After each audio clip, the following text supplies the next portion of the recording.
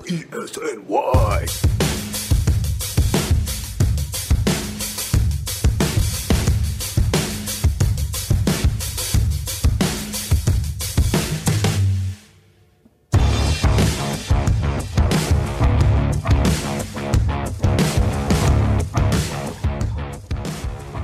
All right, I got my drinks. Do you? Yeah, I do. What have you got today? I'm drinking Arab coffee, actually. How is that any different from regular coffee?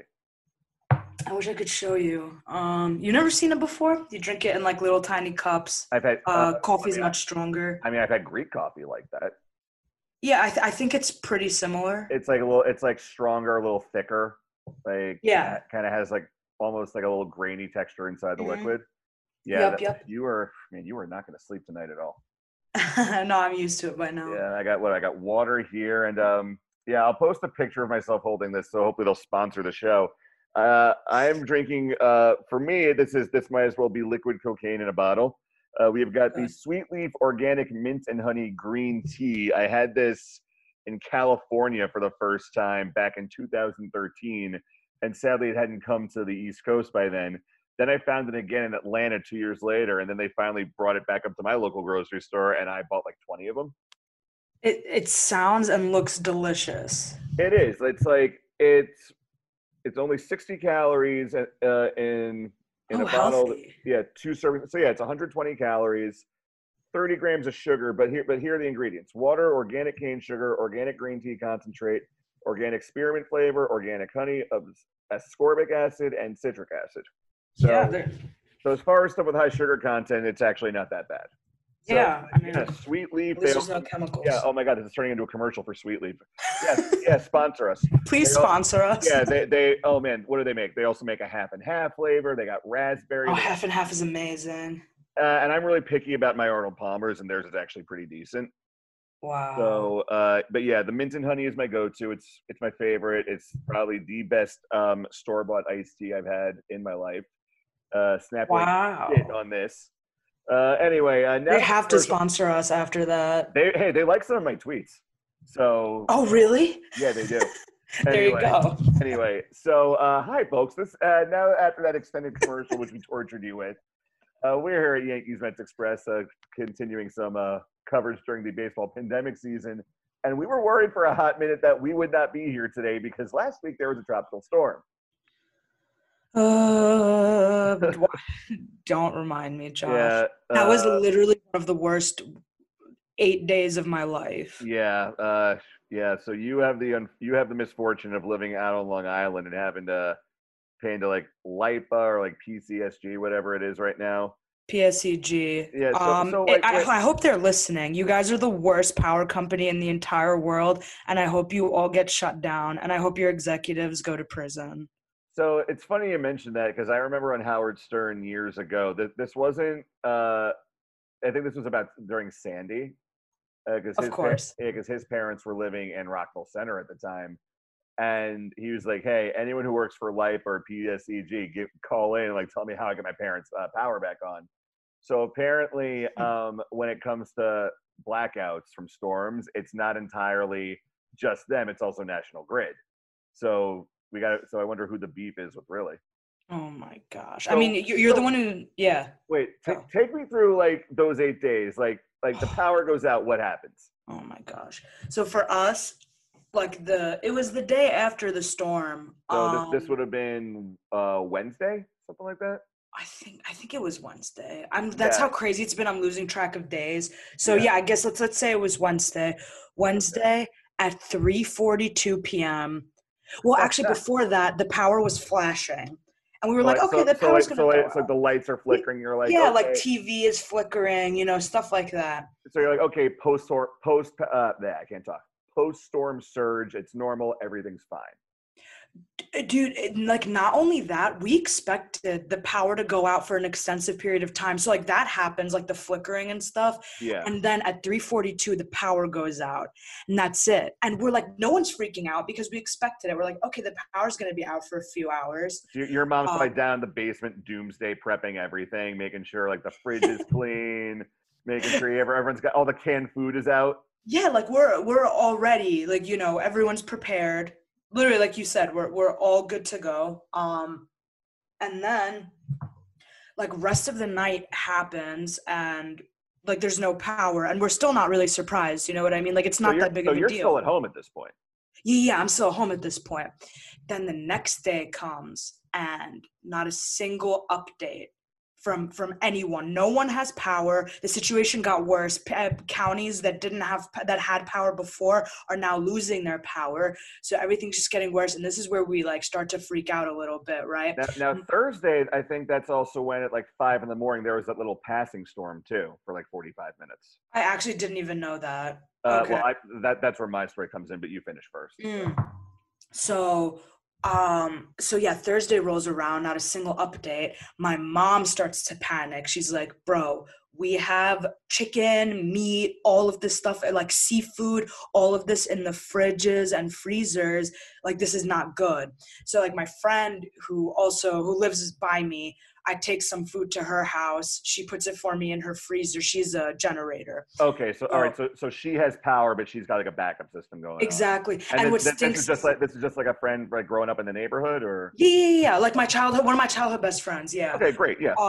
So and it stinks because speaking of generators, we actually have a generator, but of course, it was locked in our garage, which is, you know. And you need the power to open the garage. Yes, exactly. So yeah, we start freaking out about the meat. I take some meat to my friend's house.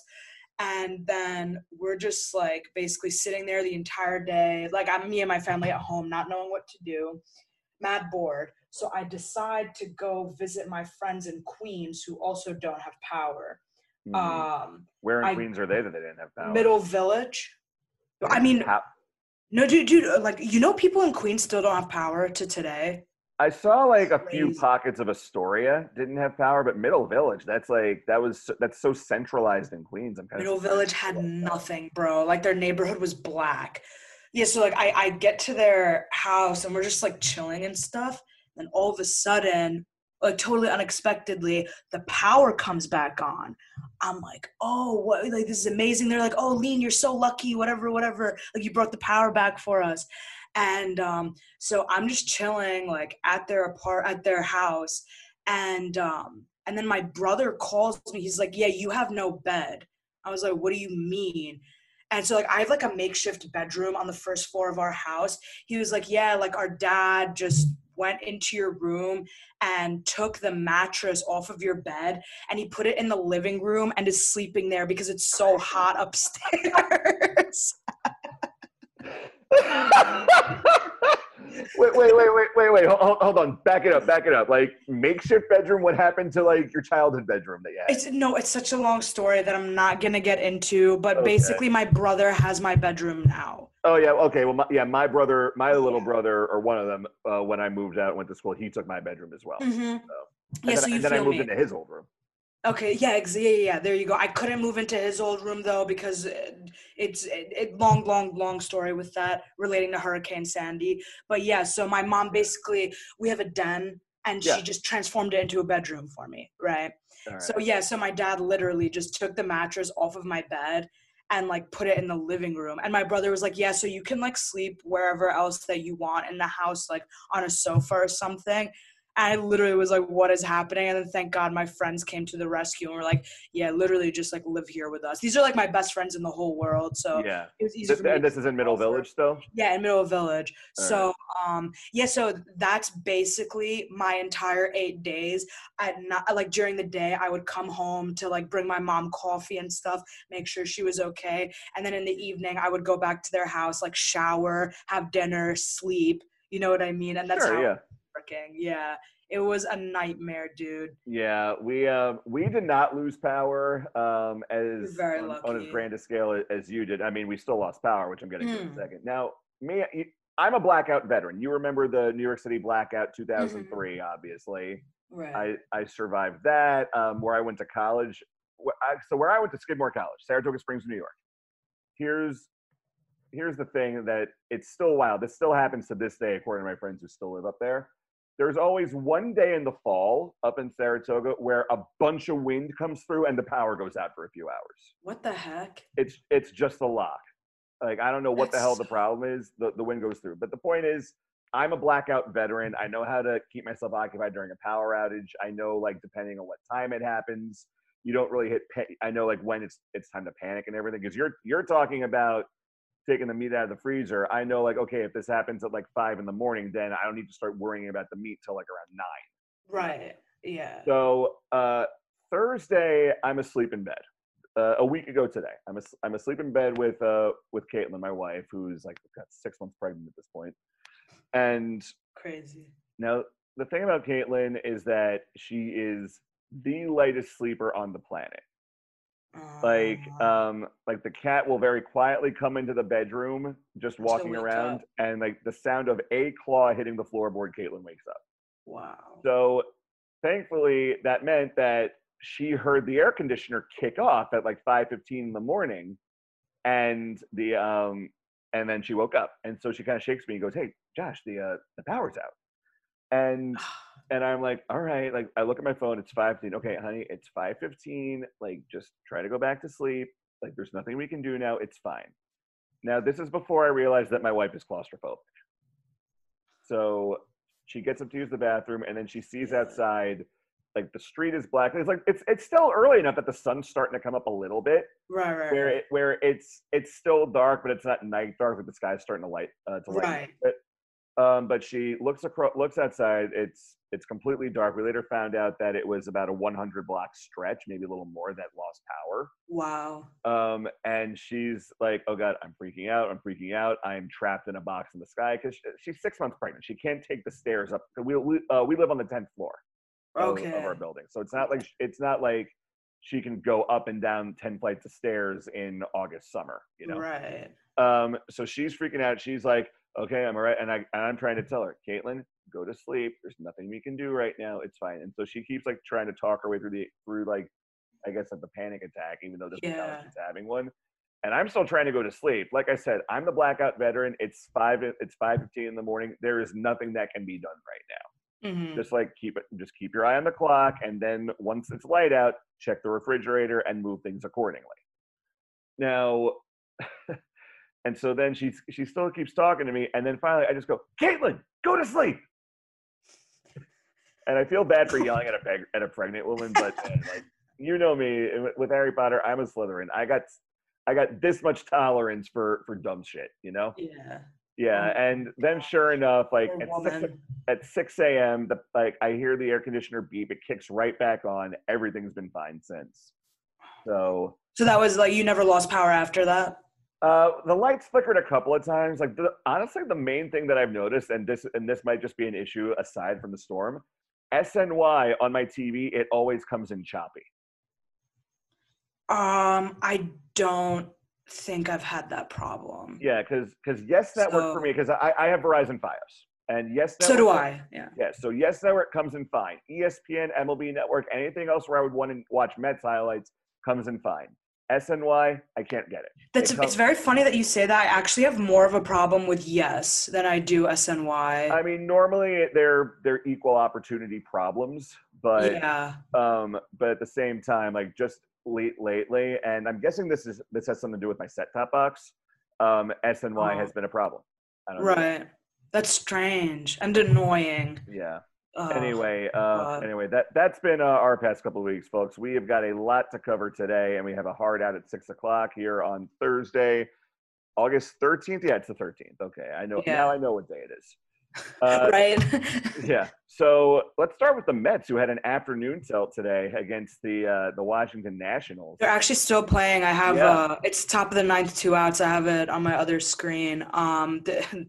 Dude, they look good. Let's talk about, I think, Jeff McNeil first. Oh, Jeff McNeil. Yeah. So I was out and about doing some food shopping today when all of a sudden my phone starts blowing up that Jeff McNeil gets hurt. Yeah, I watched it happen in real time. So why don't you tell us what happened? Yeah, it was terrible. So David Peterson, the Mets rookie, was on the mound today, and he got himself into a little bit of trouble in the first inning. And there were 2 outs. Jeff McNeil started the game in left field today. He, I can't remember who the batter is. That's my bad. But whoever it was, he hit a fly ball into left. and McNeil, like it wasn't right at McNeil. He had to run a little bit to get Yeah, to he had it. to take a route. That Right. was it was Asdrubal Cabrera. There you go. Yeah, yeah. Asdrubal Cabrera. And Yeah, he ended up making a beautiful play. It was a really was. really, really nice play, completely saved Peterson and the Mets, whatever. But while he made the catch, he ended up running into the wall and hurt his knee. And it looked like he got the wind knocked out of him or something because he looked like he was going to vomit. He was trying to get breaths of deep air and stuff. Yeah, He tried to walk off the field. That didn't work, so he had to get carted off the field and was obviously like immediately taken out of the game. X-rays came back negative. I don't know if you saw this. So X-rays came back negative, but they should still Mhm. do an MRI. For sure. They're guessing that it's a bone bruise. Hopefully that's the case. Yeah, because when Yeah. I was watching the clip on Twitter when I got home, because obviously I couldn't rewind back and watch it on my TV with SNY not working. Right.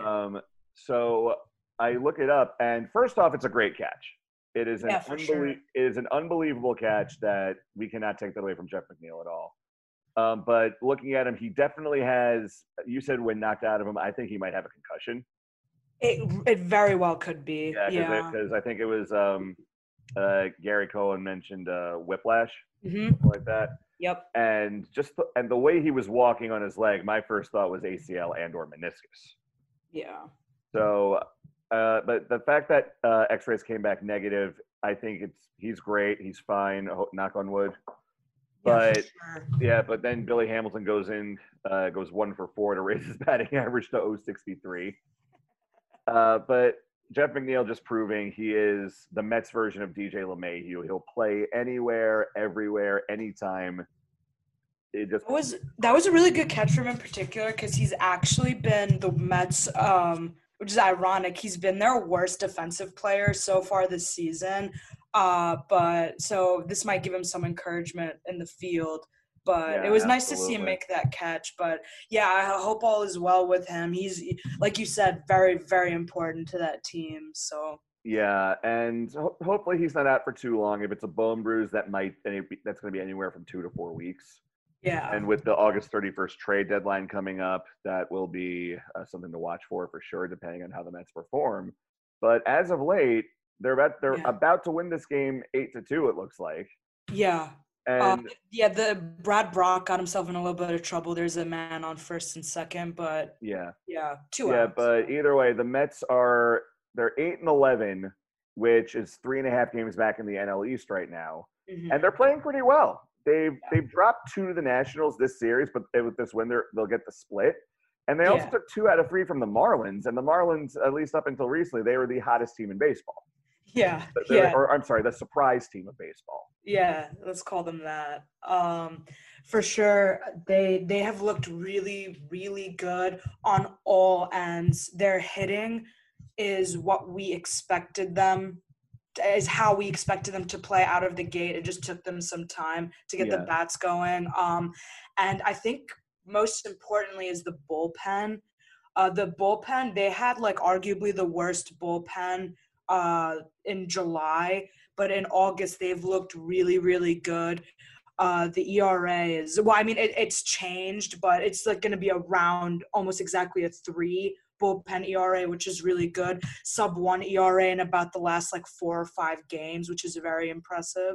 So I'm looking at Fangraphs right now just to see where the Mets rank compared to the rest of the league, and it looks like as of now, they're still technically the yeah, one, two, three, four. They're still the fifth worst I saw that too. bullpen ERA in the league Yeah, at about 4.99. We'll round it up to 5.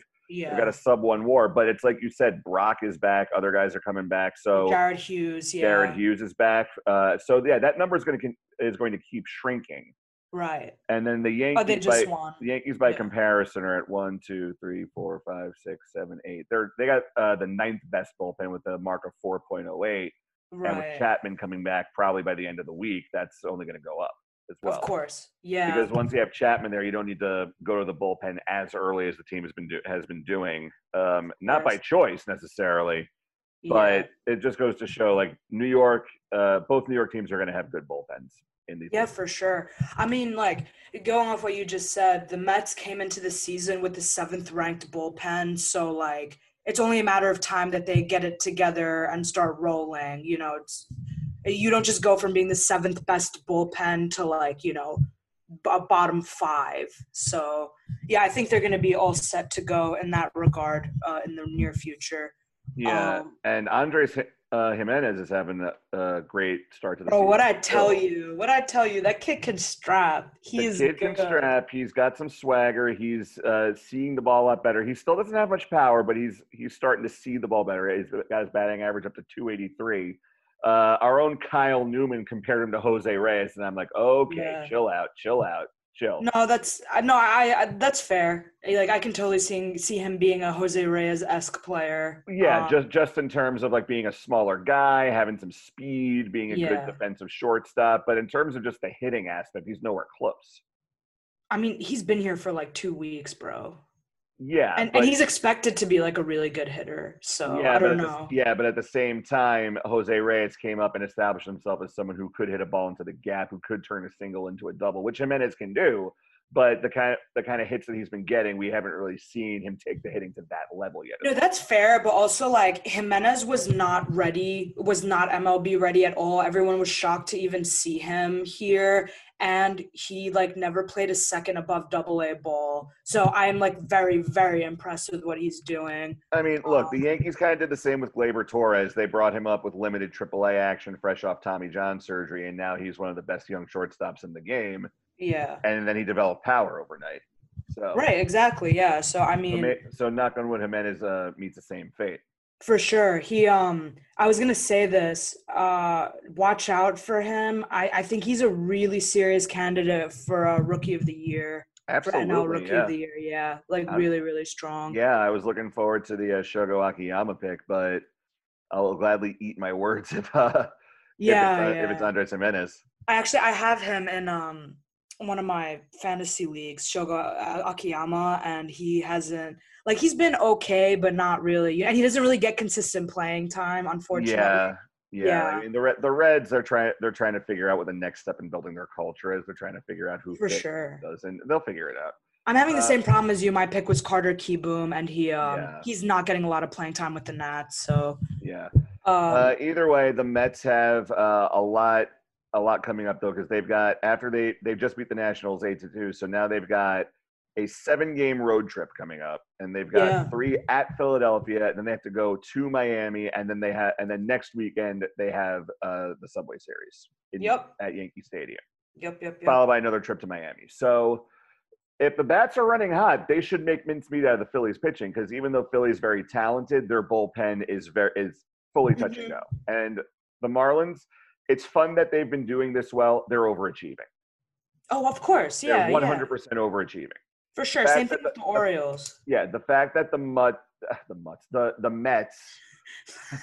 I got to be nice. I can't call them the Mutts like I did when I was in 7th grade, and that's actually kind of problematic right now. I'm sorry about that. Anyway, so yeah, the fact that against the Marlins they got beat by someone who barely pitched above A ball, Right, like Humberto, what's his name? right. Yeah, and now they got to go to Miami, and the Marlins. Okay, they're young, scrappy, and talented, and it's clear that whatever culture is being built there, something's working. There's someone stepping up in that locker room. Yeah. But the fact of the matter remains, they're overachieving.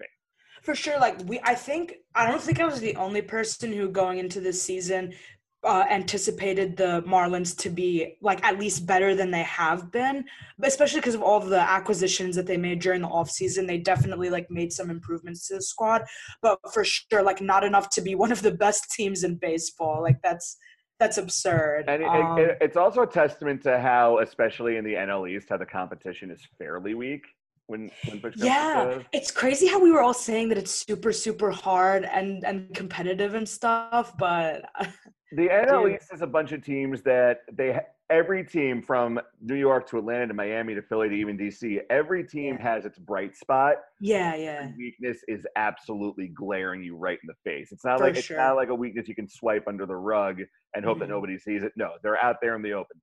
Philadelphia, every time they get a lead, even if they're up 8-0 in the first, yeah. you got to worry about the bullpen. We For saw it sure. the other day. They were up 10-1, and then I think Nick Pivetta gave everyone a scare late in the game. Yeah, exactly. Yep. Yeah, Um, whereas in the AL East, by contrast, because the Marlins are playing there too, you're not going to have that many good teams there, but every team in the AL East, from Baltimore to Tampa to Toronto to Boston to the Yankees especially, every one of those teams has at least one guy who can mash the ball. Yeah. And so maybe that's helping the Marlins out a bit, but I guarantee you, if they were playing teams from all the other divisions this year, they would not be doing as well. Oh, yeah, no. That's a really, really good point, and it's hard to disagree with that. I want to ask you a question. No. Okay, you don't have to answer. I'll talk to myself. Okay, Lean.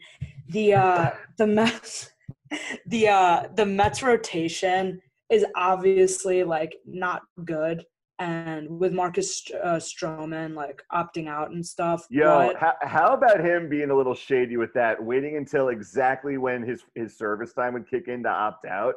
right, And yeah, then he says, "Oh, like this was a very hard decision." No, bull. No, you knew right. my guy. You knew exactly what you were doing. Dude.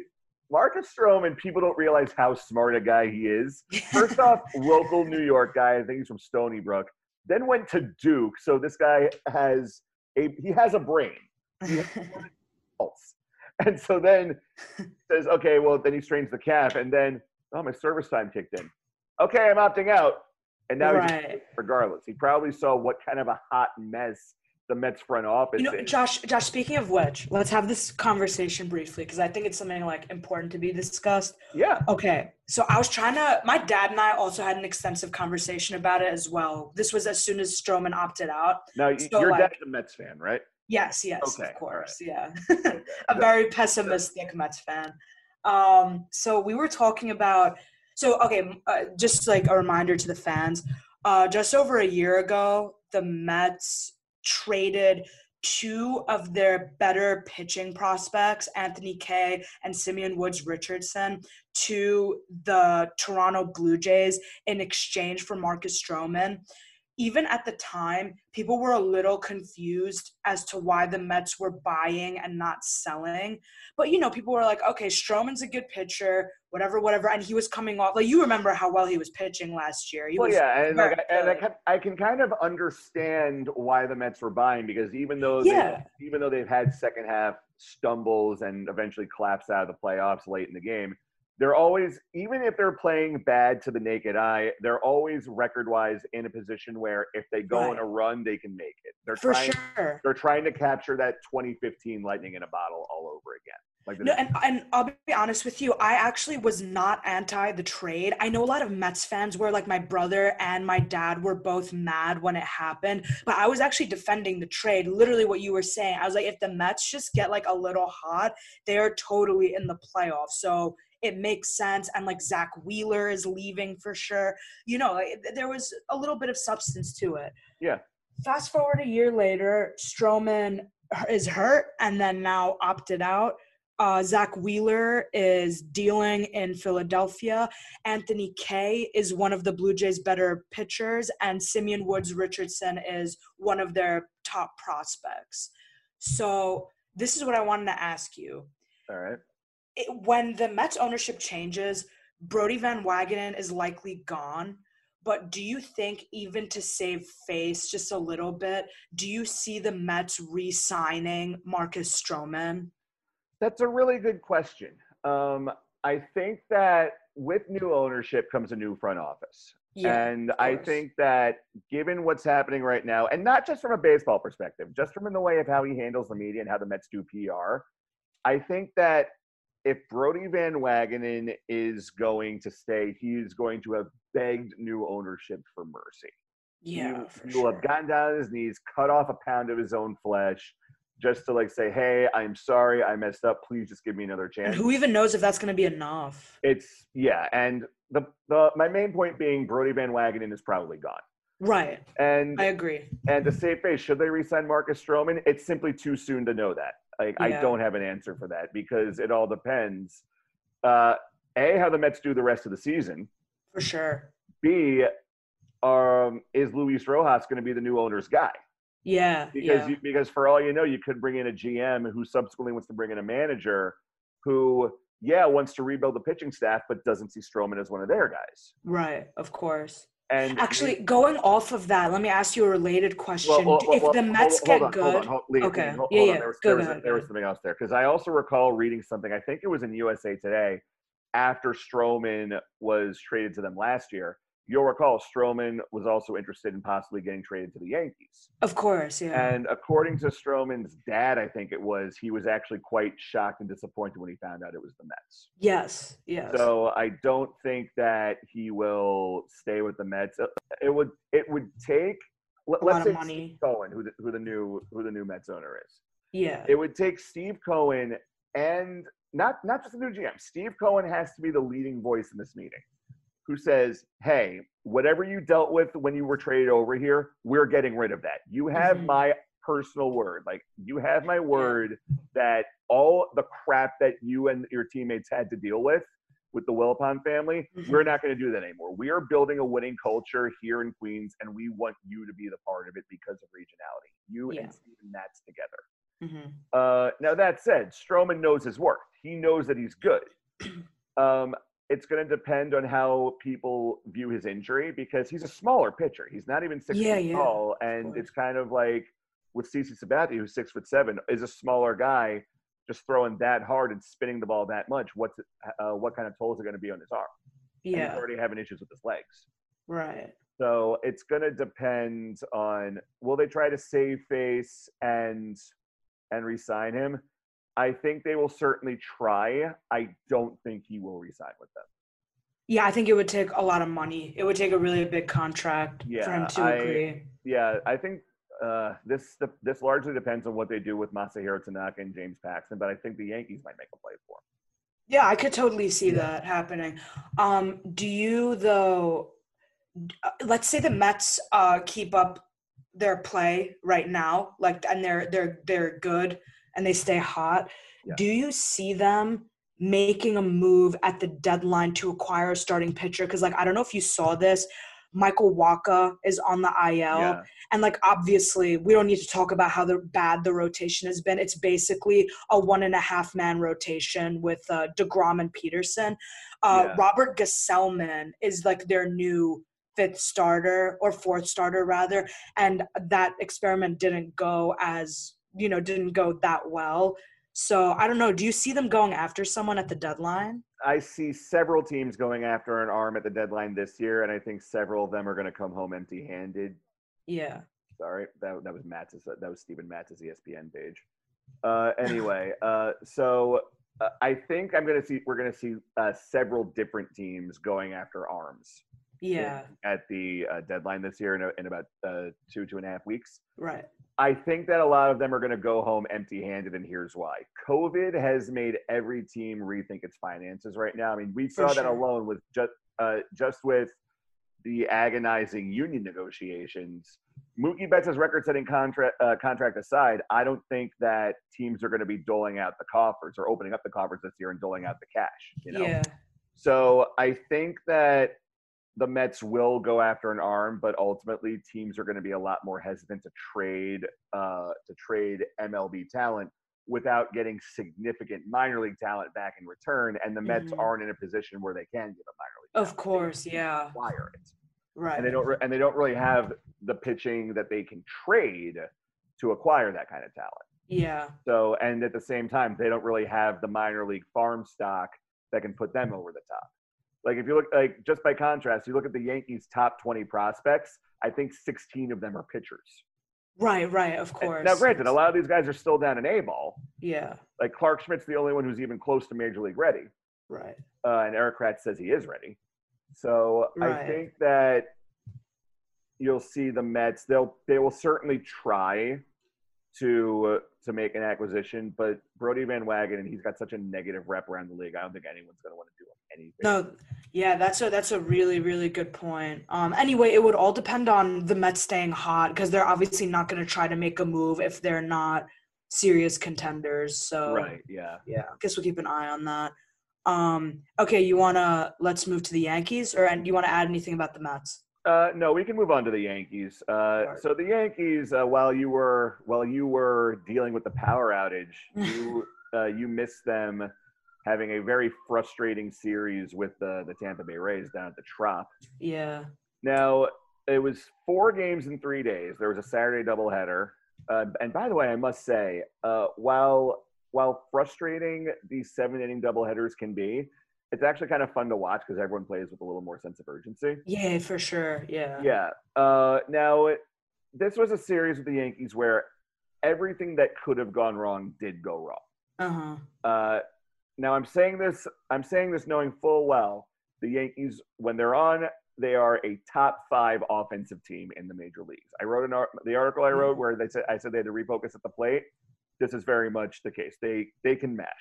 They know how to get on base. They can score runs. And sure enough, the injury bug bit us this time because Giancarlo Stanton is now on the IL with a strained hamstring. Mm-hmm. Aaron Boone said before he got the MRI, we really don't see him missing more than a week because he stayed in the game after he got hurt. He ran the bases still, and he was a DH. Yeah. But similarly, Aaron Judge also was lifted from Tuesday's game against the Braves with lower body tightness and yesterday's game with it, even though he says he could play. Yeah. And this is where everything just kind of went south for the Yankees. Their BABIP, batting average and balls in play for that 4-game series against the Rays. And in the 5 games, even the 1 game preceding that, in the 5-game stretch, including 4 games against the Rays, they had a BABIP of 326. That's really good. Mm-hmm. And they had 37 hits over those 5 games and averaged about 7.5 hits per game. That's also fine. The problem was, per usual, the Yankees could not hit with runners in scoring position. Yeah, what's new?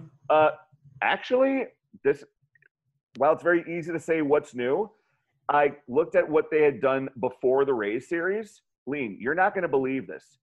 On the season, the Yankees are, and it's probably gone up since the Braves games, coming out of the Rays series, the Yankees were batting for the season 277 with runners in scoring position.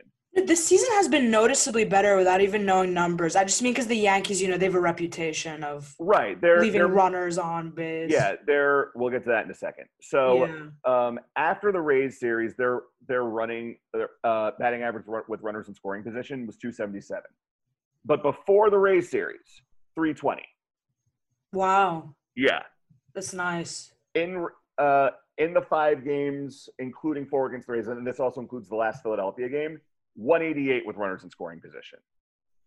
Now, the Philadelphia games, I'm not going to get on them too hard for that, just because the umpiring in that series was oh my gosh. The umpiring in that series was full of Angel Hernandez disease. The umpiring in Tampa Bay wasn't much better. Vic Carapazza ejected Marcus Timms for arguing balls and strikes, arguing about the Rays pitchers going up and in.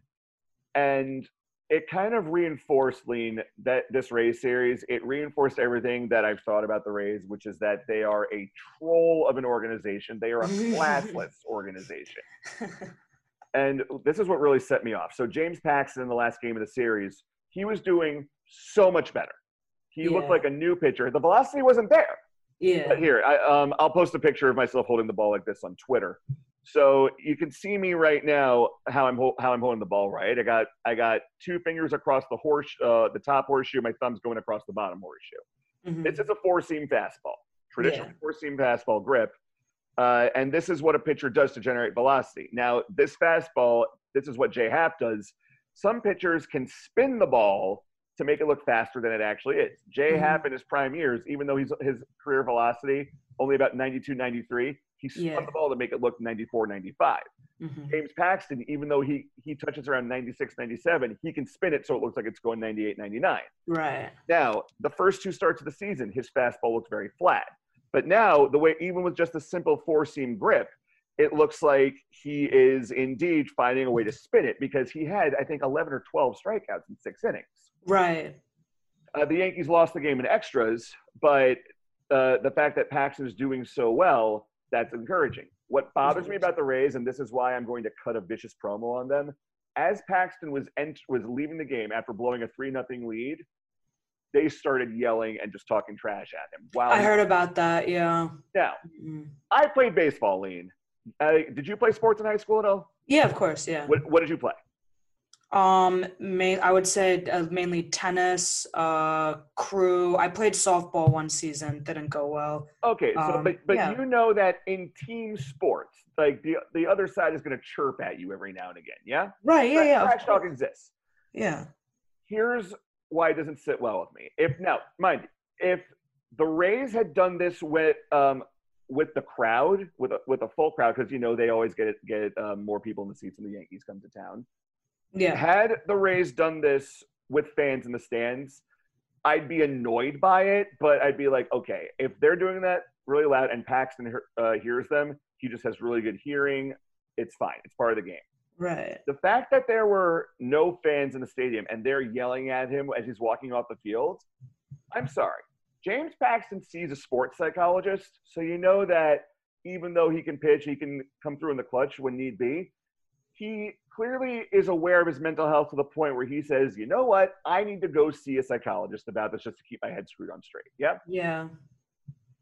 I was appalled at how the Rays treated him, Lean. That's not okay in my book. And I'm starting to think, like, the Yankees, they played well in the Brave series. Tropicana Field's the problem. And the Rays, they're pretty much doing what the Marlins did, except they're winning games. They are intentionally fielding a low payroll. Yeah. Let me illustrate. Their payroll average the last 5 years, entering 2020, it averaged about $72 million.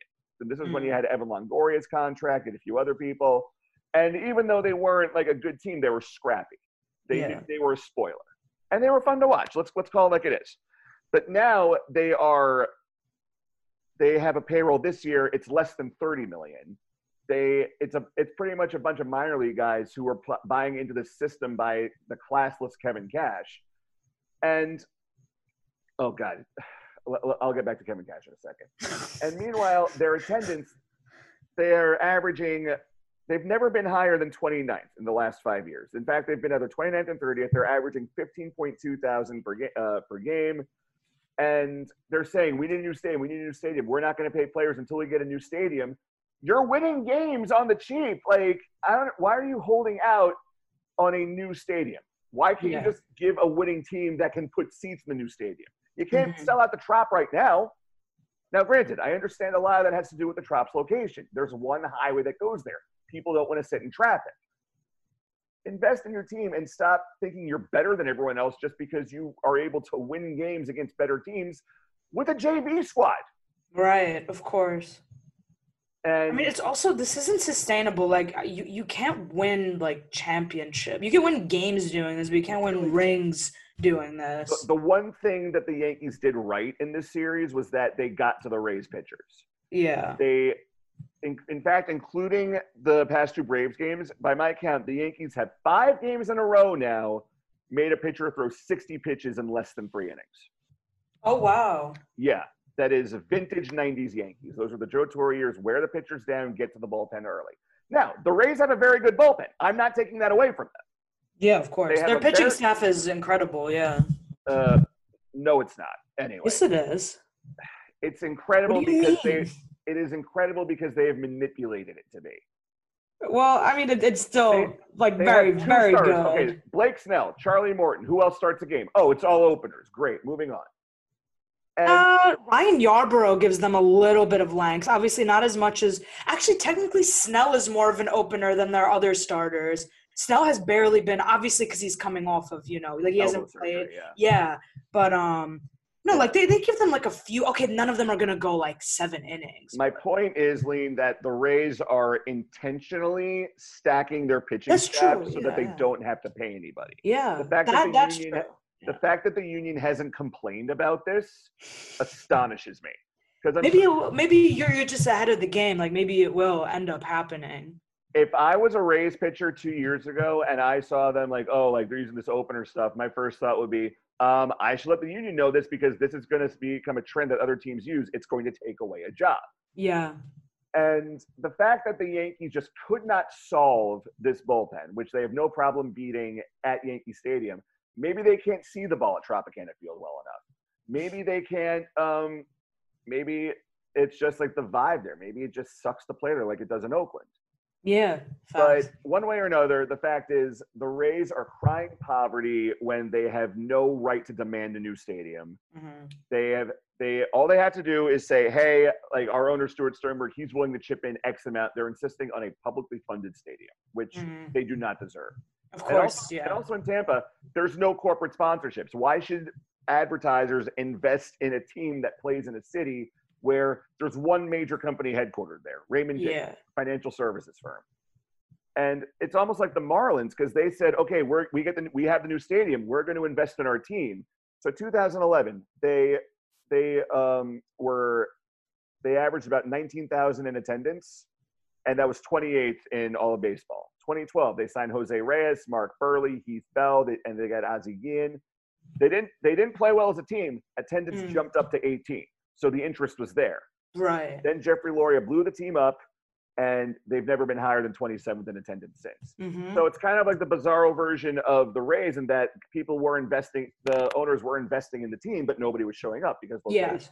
Yeah. So I'm thinking, why not commit to a new location first and Hmm. then start putting money into the team? Yeah. Because you're winning games on the cheap now. The Rays were a playoff team last year Right. on the cheap. They might be this year. They might be this year. Right. So why are they crying and moaning about not having money for talent when they're really just trying to do the Marlins thing and get a new stadium out of it? Hmm. If I'm MLB, if I'm Rob Manfred right now, I'm telling Stuart Sternberg, either you secure a new stadium by the end of this year, or my office is taking over and we will secure a new stadium. Hmm. That's what they did with the Marlins and the Expos, or I'm Yeah. sorry, with the Expos. Hmm. They took over the team and secured a new location and a new stadium. And then with Jeffrey Loria, they were getting to the point where they might have had to take over again if he didn't sell the team. Yeah. And so why are they willing to claim one high ground but not the other? Because they're winning games. Does it When's matter? It's what's intentional salary manipulation. speaking of that, what's Blake Snell's contract? He just got an extension. That's a really He was good question. extended, right? I want to see how here. I'm looking this up Yeah, right me now. too. Okay, yeah, it's 5 years. He'll be a free agent in 2024. Have you ever listened to Blake Snell talk, by the way? Yeah, I have. This is like a white boy from Seattle. He sounds like a rapper. He's like, Yeah. I just gotta get paid, man. I Like, know. I shouldn't do that. I'm sorry. But yeah, his At 50 mil. it's a $50 million contract with his adjusted salary for this year is about 3.1 million. Mm-hmm. He'll be making 10.5 next year, 12.5 2022, and then the last year, his age 30 season, he'll make 16,000. Right. But what really bothers me here is that the Rays, they're just so smug about it. They Yeah. think that they're better than everybody because of it. I talked about the players talking trash to Paxton. And then Yeah. Marcus, God, this came full circle. We kind of got off on a ramble here. Marcus Timms was shouting at Vic Carapazza about the guys throwing up and in because of the famous "That's for You, Bitch" CC game. Yeah. Yeah. And then Kevin Judge Cash, even addressed that after the game. he's like, now Judge did it the right way. He was very Jetarian in his response. Yeah. Oh, yeah. He's just like, it's part of the rivalry because, like, there's Right. feelings from 2018. Kevin Cash, the classless Kevin Cash, classless Kevin, as I'll call him. He was asked about it. Hey, were you intentionally going up and in 3 times on hitters? And the Yankees say that you're doing this intentionally. They're allowed to have that opinion. We're just trying to win the game. That's what you call a non-denial. Yeah, that's true. Yeah, because he didn't flat out say they were throwing at the Yankees, but they were. And what does that say about your confidence in your pitchers? That you don't challenge them you don't trust them to challenge the Yankees and just throw the ball down the middle and hope for the best? The best pitchers of the game. Let's talk about Justin Verlander for a second. And I'm using this ball to talk with my hands. The reason Justin Verlander is so successful is that you can see with my hand here, he's not only got the 4-seam grip right here, but he also knows how to throw a slider, which you throw when you snap your wrist and put a spin on it like that. The reason Justin Verlander is so successful with those pitches is that he's not afraid to throw them to hitters. He's like, I'm giving you my best stuff. Try and hit it. Mm-hmm. I'm not going to get cute with the zone. Whereas the Rays, they try to like play almost mental chess. Mm-hmm. And instead of just challenging the hitters and making it a clean game, they're like, hey, I got you. Get him the hell out of here. Listening to you talk about this is so funny. You're It's so not being in the tank for the Yankees either. This is me saying the Rays need to be held accountable for salary manipulation. Every team that does this needs to be held accountable. And like, all the owners say, "Oh, we need a salary cap and revenue sharing." How about we start with a salary floor? Right. Players are Yeah. actually getting paid decently, and you're not doing what Stuart Sternberg's doing. You made a Oh, good point. I'm just scared that it's gonna. I at least hope it doesn't become a trend because that's super messed up. what the Rays doing payroll? Yeah, like not paying players. I mean, honestly, it's become this has been going on for a while. I mean, the Oakland just made it popular, and Oh, and the Pirates, their payroll isn't much higher, but they at least say, no, we're tanking. We are trying to yeah. I rebuild. was just gonna say that the Pirates don't even count because they legitimately stink. So yeah, Hey, they're out here go tanking. easy on them. They're my National League team. Okay. All right, but in happier news, the Yankees looked great post Rays, and now I'm fully confident that Tropicana Field is the problem. Our own Allison Case was tweeting out hashtag Drop the Trop, and I wholeheartedly agree with her. But That's a good anyway, one. how about that DJ LeMahieu extension? Let's talk about that. I just wrote a feature on that last night. Like Yeah. he needs to be extended like yesterday. He is literally just he gets up to hit and you just know he's gonna get on base. It's absurd. I mean, I sent you the gif of him with the Terminator yesterday. Yeah, he literally is. Yeah, he is the machine. Like, Yeah. you know how they say David Cohn and Garrett Cole are obsessed with pitching? DJ Mhm. LeMahieu is obsessed He's with obsessed pitching. with hitting. Yeah. Like he just sees the ball, and he's so humble. He goes, "I'm feeling pretty locked in right now." Right. He is going to go down in history as probably one of the best contact hitters of his generation. Yeah. And he's all the more dangerous because he has the power to hit 30 home runs. He just wasn't using it in Coors Field because he needed to be more of a table setter there. So with the Yeah. Yankees, they say, no, we're a home run team, unleash the fury. The question is, how much do you want to Also, the balls were juiced last year, so that definitely helped. But yeah. I mean, the balls were juiced last year, but I think that even if they weren't, he would have put up similar numbers in Yankee Stadium, especially. I don't know if he would have hit like around 25 homers though. I don't know if it would have been that high. Well, But I think he would have set a career high in homers. oh, I yeah, just, no doubt yeah, about that. yeah, for sure, yeah. Either way, he's leading the American League with a 431 batting average right absurd. now. It's not even funny, bro. Like, yeah, and he could easily become the first player to ever win a batting title in both leagues. Oh yeah, for sure. I do think he's gonna have the AL batting title. I hope so. He deserves it. Yeah. I mean, the Yankees just had some unfortunate road trips late in the season last year. I think going to Oakland threw everybody off. Of course, yeah, and then just like some general fatigue kicked in. But DJ LeMahieu, he absolutely needs an extension. Yeah. The question is, it's hard to determine how much he's going to get. Oh yeah, I was thinking about that last night. Actually, now here's the litmus test right here. Jose Altuve is currently the highest paid second baseman in baseball. He's having a terrible year, kind of lending some credence to the idea that he was cheating along with the rest of the Astros. Yeah. And apparently, my friend sent me a chart yesterday. His swing and miss rate on breaking pitches has almost doubled this year. I saw that. They had it on ESPN, I think. Yeah. Isn't that crazy? Yeah. Do you think that he's doing poorly without the system in place?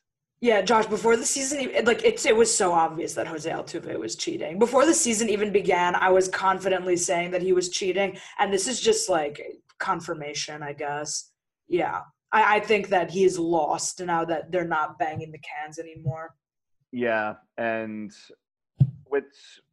you know what? God bless Dusty Baker, because he came in and said, we're not going to be doing any more of that, and it looks like he has the clubhouse on lockdown. Yes. Like, yeah. COVID aside, he has come in and said, hey, all that crap from last year, not happening. Yeah. So anyway, DJ LeMahieu extension and context. So right now, through 2020 payroll dollars, and these numbers are obviously adjusted for COVID, the Houston Astros, Philadelphia Phillies, and the Seattle Mariners are spending the most money on second baseman. Jose Altuve is making about 12.7 this year, 12.7 million. Writing this down. And then this is where things get interesting. The Phillies are paying Gene Segura about $5.9 million, but he hasn't been seeing a lot of time at second base. Yeah, I was going to say. Followed by Neil Walker and Phil Gosselin, who aren't even making $1 million. Right. And the Mariners, they have D. Gordon, who's making about $5.3 million. Okay. Now, that brings us to the Yankees. This year, DJ LeMahieu, for his salary adjusted for COVID, he was supposed to be making $12 million. He's making about $4.4 million. Mm-hmm.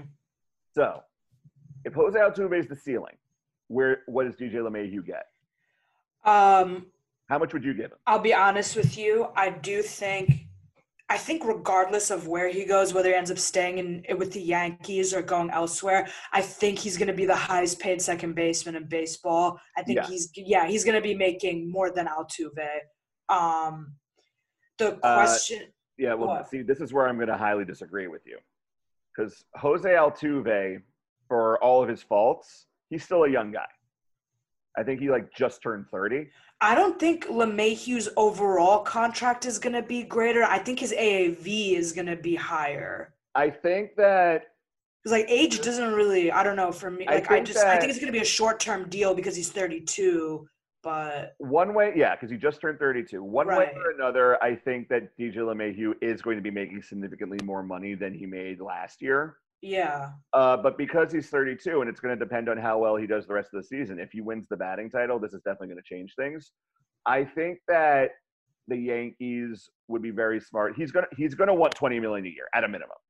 Yeah. I think the Yankees can talk him down to around 17 or 18 a year. Yeah. That was literally the ballpark that I had in mind. Yeah, because according to Brendan Cuddy of NJ.com, and this was, I think, last year, LeMahieu is open to the idea of an extension. Because remember, so you do agree that he's going to be the highest paid player, second baseman in baseball? Yeah. Our disagreement is more to scale. Oh, okay. Because hold on, what's Altuve making next year? Because next year, Jose. What's his contract, Altuve? Altuve, he is currently in year 3 of a 7-year, $163.5 million. Yeah, there you go. Obviously, LeMahieu's not going to touch that. Yeah. Yeah, and starting in 2021 all through 2024, Altuve is making $26 million a year. DJ LeMahieu's not even going to. Oh yeah. That. Right. He's not going to come close. When does that kick in? You said. The 7-year deal. No. The 20 whatever million. The 26 million. Yeah. Oh well, that was supposed to kick in this year, but for COVID, it's down to 12.7. Okay, so it's going to kick in next year. It is going to kick in fully next year, assuming that the league doesn't have to make any more salary adjustments in lieu of no fans. Okay, got you. Yeah. So DJ LeMahieu is getting paid. There's no denying that. I think that he's going to be getting maybe a 3 or a 4-year deal, maybe 3 with an option, 4 with an option, at about 17 or 18 a year. Because remember, he wanted to come to the Yankees. Yeah. The Rockies were like, hey, we're not going to bring you back. LeMahieu calls his agent and says, get me on the Yankees. Yeah. Even though there's no spot for him in the infield, he says, get me on the Yankees. I want to play. I know that I can help them. Let me prove my worth there. And he did. Yeah, of course. You weren't here for this, but I remember in the old Slack Yankees chat at ESNY when Troy Tulowitzki came along, I said, guys, just watch. Tulowitzki's going to be here for about 2 minutes. Yeah. He's going to get hurt. LeMahieu's going to step in, and he's going to become a stud. Right. Yeah. No, I remember a lot of people were saying that obviously Tulo is very injury prone. They were like, we shouldn't worry about LeMahieu getting playing time because Tulo is inevitably going to get hurt, and there's going to be room for LeMahieu to play. So, yeah, what you're saying is right. Yeah, because I remember Aaron Boone said they viewed LeMahieu as something of a backup first baseman, and this was back when Greg Bird and Luke Voigt were kind of battling it out for the spot. Right.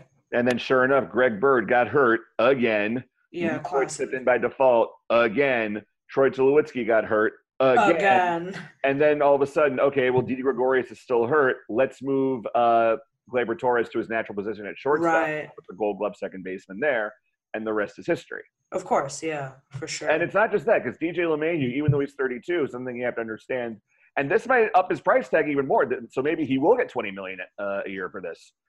He can play multiple positions. Play second base. He can play first base. He can play third. He can probably. I mentioned that in my extension piece last night. That's what makes him even more valuable, is that he's an exceptionally versatile and good defender. So so you know that because first off, he's a 6'4" second baseman. Yeah, he's. So you know that no matter how good a hitter he is, his legs are going to get tired at some point, and then you can move him over to third or to first. You can turn him into a corner infielder like that.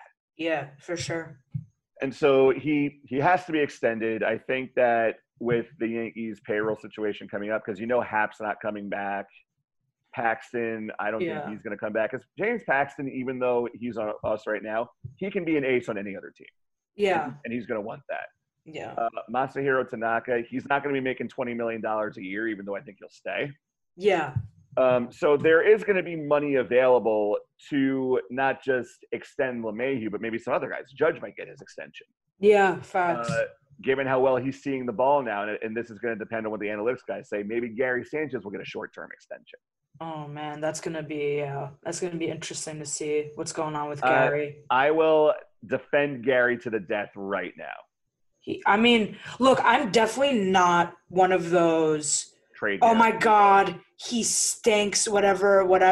Like, I'm not extremely. I haven't been super high on him lately, but like, I'm not willing to say let's get rid of Gary Sanchez right now because he's been, one of the best offensive catchers in the game for some time. And like you said, he's seeing the ball better, and it's very obvious. Like, so I think he just needs a little bit of time. And his defense has improved. His defense has improved. The entire Rays series, even though he wasn't hitting very well, I was remarkably impressed. I heard he had good at-bats during that series. He had fantastic at-bats. He swung and missed on maybe one slider away to strike out. Yeah. What frustrated me was that he's seeing the ball very well because he was striking out a lot, but he was striking out on fastballs. Yeah. So I have a bigger problem if you strike out on a low and away slider out of the zone than you do a fastball. Look, that said, Gary, he was going to make $5 million this year, and he's now making 1.85, and he's got 2 years of arbitration left. That number is either going to hold or it's going to go up. Yeah. And I know some Yankees fans who like to bang on Gary very hard. Of course. I feel like most fans do. Yeah. So, and I always ask them this way. Name someone besides JT Realmuto who you'd want in that lineup over Gary Sanchez. No, literally. There's nobody. Like Adley Rutschman, he's great. He hasn't played a single major league game. Right. For all we know, he could be another Matt Wieters who's around for 5 years, is moderate. And then just years. Yeah, exactly. So I think that, and not just that, listen to CeCe. The pitching staff loves working with the guy. Yeah. Loves working with Gary Sanchez. So that said, I think that Gary Sanchez, even if he hits a home run in every game for the rest of the year, which obviously isn't going to happen, I think that you can afford to take advantage of his 2 remaining years of arbitration, just sign those 1-year contracts, kind of let the payroll clean itself up, let the guys who you need to think about extending prove themselves. And this way, this gives you time to look at Austin Wells and decide, okay, do we need to keep him as a catcher or do we want to fully commit to him as an outfield first base guy? Or even trade him. Yeah, for sure. Do we need to trade for another catcher? Do we need to do we need to go on the international market? The Yankees don't need to make a long-term decision on Gary Sanchez now. Yeah. He's only 27. And not just that, maybe we just need to make a piece of the fact that Gary Sanchez is a 3 true outcomes hitter. He's going to strike out, he's going to draw walks, and then he's going to hit home runs. Yeah, I mean, of course, yeah. Like, I don't understand how people just expect him to transform overnight and just be like a solid all-around hitter who, like hits for average, et cetera, et cetera. And so, we know what he is, but he's good at it. He's good at what he does. So the thing is, we as Yankee fans got spoiled by his 2016 debut when he hit 20 home runs in 2 months. Yeah. And I think that a lot of that came from pitchers saying, oh, this is a kid up from the minors. I'm going to challenge him with fastballs and say like, oh, okay, like, oh, you did that. Great. Bet you can't do it again. And then sure enough, he does it again. Yeah. And then starting the year after that, I'm going to need to look at his FanGraph page. He started seeing more of those pitches out of the zone. The injuries did start piling up. Of course. And now he's probably in the best shape of his whole career. Yeah. And it's like we just said, he's seeing the ball better. He was just shaking some rust off. The strikeouts are going to be there, but also the strikeouts are there for almost all other Yankees hitters too. So not just all Yankees hitters, baseball hitters. We live in an era. We live in an era of launch angle and exit velocity. Yeah, for Everyone's putting more emphasis on hitting a home run. That means you're going to see an uptick in strikeouts. Yeah, of course. Yeah. Yeah, and so as a result, like 2 things are going to come out of this, and I've been saying this for a couple of years. To combat the strikeouts, you're going to see a rise in contact hitters. We'll throw Wander Franco and Royce Lewis in this conversation. These are 2 good shortstops with power potential, but whose main strengths are contact hitting and defense. Yeah. And so as an extension of that, you got these pitchers now who are saying, okay, they've got a great curveball, splitter, changeup, and they can throw 95. and I've been saying this for a while, and I'll break the ball out for this. Throw a two-seamer. Mhm. Throwing a two-seam fastball. Because like a two-seamer, it's kind of like this. You kind of have your fingers on the horseshoe here, Yeah, there you go. and then you have down your thumb down on the bottom. I mean, maybe I'm messing it up, but either way, the whole point of a two-seam fastball, it's the textbook term for a sinker. Mhm. A two-seam fastball is a fastball that you spin last minute and then it sinks last second to induce soft contact. Exactly. Now, Zach Britton, when they say he has a power sinker, it just means he throws a two-seam fastball that is a little faster than average. Yeah. And what does he do? He induces lots of ground balls and soft contact. Of course, exactly. And so right now we live in the power era, power hitting and power pitching. You want pitchers who have a high Ks per nine, don't walk a lot of people. I think you're going to see that combated by more contact hitting, which you'll then see combated by pitching to contact. Yeah. And then where's Gary Sanchez fit in all this? He's part of an era. He's a three true outcomes hitter in a power hitting era. Mm-hmm. A strikeout. Make peace with it. Yeah, exactly. Just like get over it now and move past it and accept it. Because Yep. All right. And last on the agenda today, let's talk about Aaron Judge, your MVP pick. My MVP pick. Tell me I'm right. I am more than happy to eat my words on this. No, I'm just giving you a hard time. You guys forgot, I picked Aaron Judge for AL MVP, and Josh picked Gleyber Torres. And you know what? I'll happily admit I was wrong here. Aaron Judge, 290 on the year, MLB best, 9 home runs. He's tied for the league lead in RBIs with 20. 1.1 leads the league in total bases and OPS. slugging too. Yeah. He's so good. He's so good. I think Mike Trout is gonna give him a run for his money, but if Judge stays this hot, I think it's his. It's definitely his to lose, and he doesn't look just locked in at the plate. He looks like he's having the time of his life. Oh yeah. Because just the other night when he got removed from the game, and everyone collectively freaked out, and they're like, "Oh God, Judge is hurt," and the camera pans over. He is in the dugout with the biggest smile on his face. Yeah. He's looking so happy. And he's sore, but it's not like he's in the dugout. He's in the tunnel for treatment. No, of course, yeah. No, I hope that it's not an actual injury, that he just needed like a minute and that he'll be ready to go tomorrow. I was talking to Caitlin last night because Caitlin, as you know, is a former personal trainer. Yeah. And I said, hey, it sounds like Judge is tired. He's out with lower body tightness. And Boone said like that he wanted to give him essentially 2 days off for the price of one, plus remove him from the game early yesterday. And then she asked, where is he feeling the tightness? And I said, hips, hamstrings, and calves. She looks at me with an I can't believe I have to explain this to you look that wives give their husbands. She looks at me and goes, his legs are tired. Yeah. And Paul O'Neill said that playing on turf, it does mess with your hamstrings. Yeah. And the hamstrings, they connect to your whole leg essentially. Yeah. So if your hamstrings hurt, then your hips are going to hurt. I have a bad hamstring on my right side. My right hip feels like it feels like, the best way I can describe this feeling is that I feel like there's an air pocket in my right hip joint that needs to be popped. And every doctor I've gone to stretch me out and says, no, you just have a weak right hamstring, stretch it out and it's going to go away. Right. Okay. And so then the hip, then the hamstring, and that's going to go down to your calves if you're running around a lot like you're required to in baseball. Yeah. So I think that, knock on wood, Judge is okay. Knock on wood, yeah. Yeah, and I think that between the Braves not having very good pitching and the off day today and the Red Sox coming into town, Boone was simply going, you know what? You're not feeling 100%. It's fine. Yeah. Take it easy. Yeah. And Judge says, no, I can play. Boone goes, no, take the time off. We already don't have Stanton. Right, yeah. He's even more valuable now, so, yeah. And looks like you got to eat your words because Clint Frazier did well on his first trip back. Hey, I'm not complaining. That's great. I hope he keeps it up, but I think this just adds to the complexity of the outfield situation dilemma. It's a very good problem to have. Oh no, of course. It's better to have like 5 great outfielders than like one. Because right now Judge has right field locked down. Obviously. Stanton might see some reps there, and then Talkman can play all 3 outfield positions. Yeah. Frazier can play both corner spots. Hicks Yeah. at center lockdown, and Talkman can play there in an emergency. The only real weakness. I'll be honest with you. I would not say that Hicks has center lockdown. I can. No. Such a hater. I'm speaking like from a completely like neutral point of view. Hicks has not been particularly good this year, and like it's totally fair for him to get benched occasionally. I'm not saying on a regular basis, but for him to be benched occasionally for example, Talkman.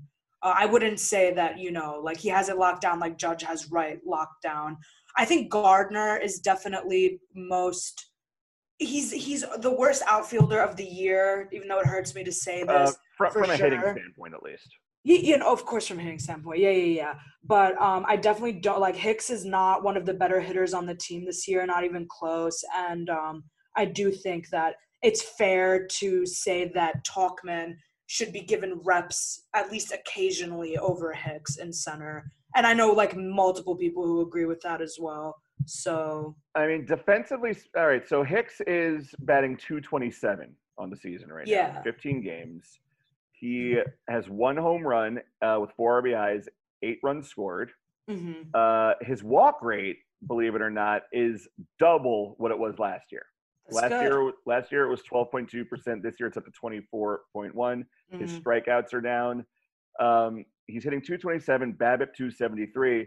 His on-base percentage is .414. So a lot of Hicks's problems at the plate, and we talked about this last week, he's swinging from his legs. Mm-hmm. Trying to do too much. He's trying to get that big hit in the number 3 spot when really move the line for whoever's batting cleanup. That's all you got to do. Yeah, right. Defensively, he hasn't been terrible, but he hasn't been good either. Definitely the worst we've seen from him since he came over to the Yankees, which is a little disappointing because with Hicks, this is at least how I looked at it. If he's struggling at the plate, because Hicks, like he goes on cold streaks. If he's struggling at the plate, you still don't have that much to complain about because you're getting like elite defense in center field. So it's annoying this year that like even that, he's not. Yeah. Now his DRS is at -4.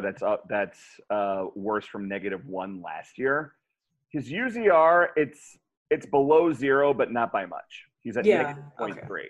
Yeah. So and also Hicks has had a lot of bad luck in the field and at the plate. Yeah. Because I remember you remember that game against the Red Sox where he kind of lost the ball at the wall? Yeah. I had a text from a source who was at Yankee Stadium that day. Mm-hmm. Who then said, like, don't knock Hicks for that. We can't even see the ball in the booth. Mm. So if the media can't see the ball, then how is a player supposed to? That's fair. Yeah. So the good news about Hicks is like, because I know that you're not super into Aaron Hicks. Right. Yeah. I won't deny that. You hate on the poor man more than you have any license to. It's a big problem. I encourage you to talk to somebody about it. Who hurt you, Lean? Who hurt you that you cannot embrace the myth, the mythology, the man, the legend that is Aaron? Also, though, you are the only person I know who likes Aaron Hicks, or at least this much. So no, I'm not exaggerating. Maybe I hate on him more than like others, but like I don't know anyone who thinks Aaron Hicks is like good at baseball. You know what I mean? Well, his weighted on base average right now is 358. Mm-hmm. And that's being considered the new alternative to batting average. Yeah, 358 is a pretty good mark. Yeah. As long as he just stops trying to do too much, he'll be fine.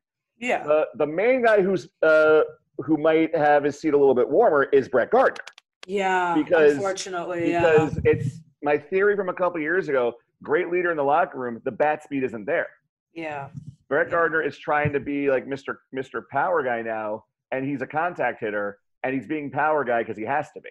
Mm-hmm. And if he keeps struggling, and if Mike Tauchman and Clint Frazier keep playing well, I have no problem benching Brett Gardner and having a Tauchman-Frazier platoon. Yeah.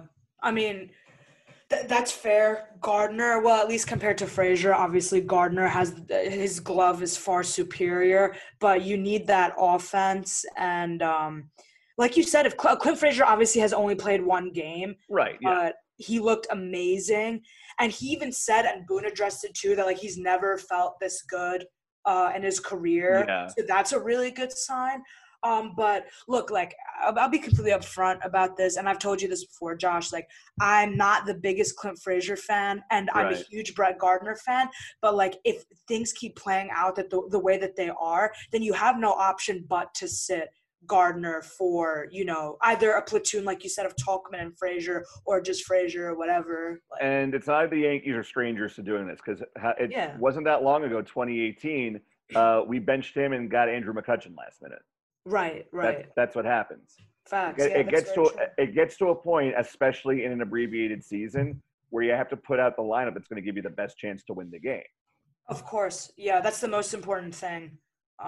Yeah. But yeah, I don't know. I'm hoping at least, like, I love that the youngsters are playing well, but I hope that Brett Gardner can get it together at least a little bit.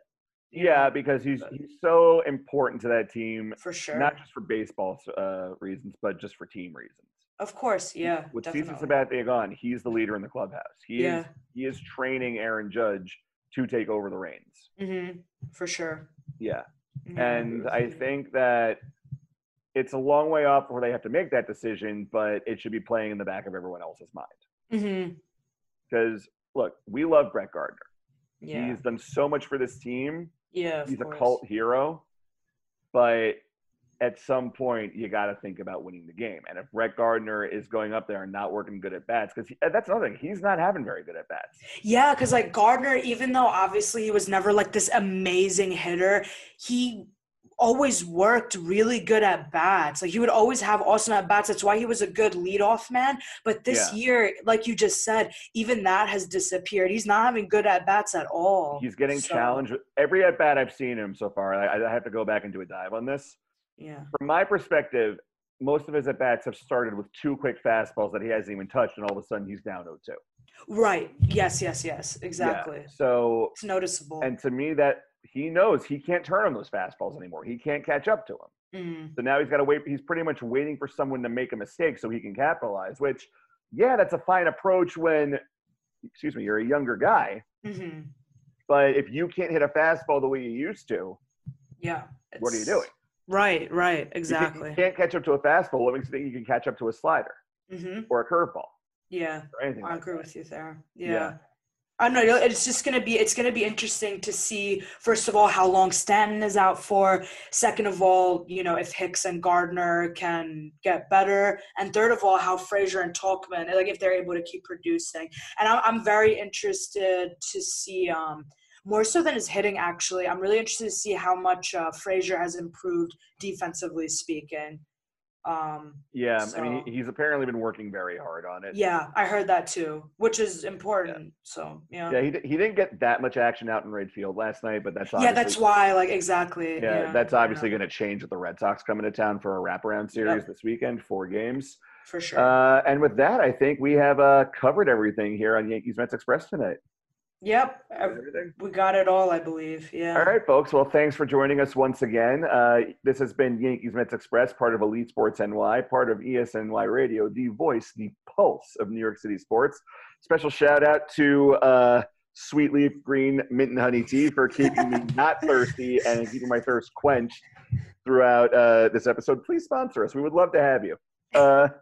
Anyway, and you can find me on Twitter at JoshBESNY. Lean, you got anything to add? Did I miss anything? No, I think that's it. All right. What about your social information? Yeah, Lean, LEEN _ Amin, AMIN. Also Twitter.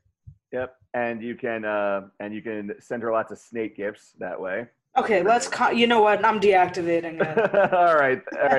Thanks so much, folks, for listening to Yankees Mets Express. Enjoy the game, and most important of all, stand clear of the closing doors.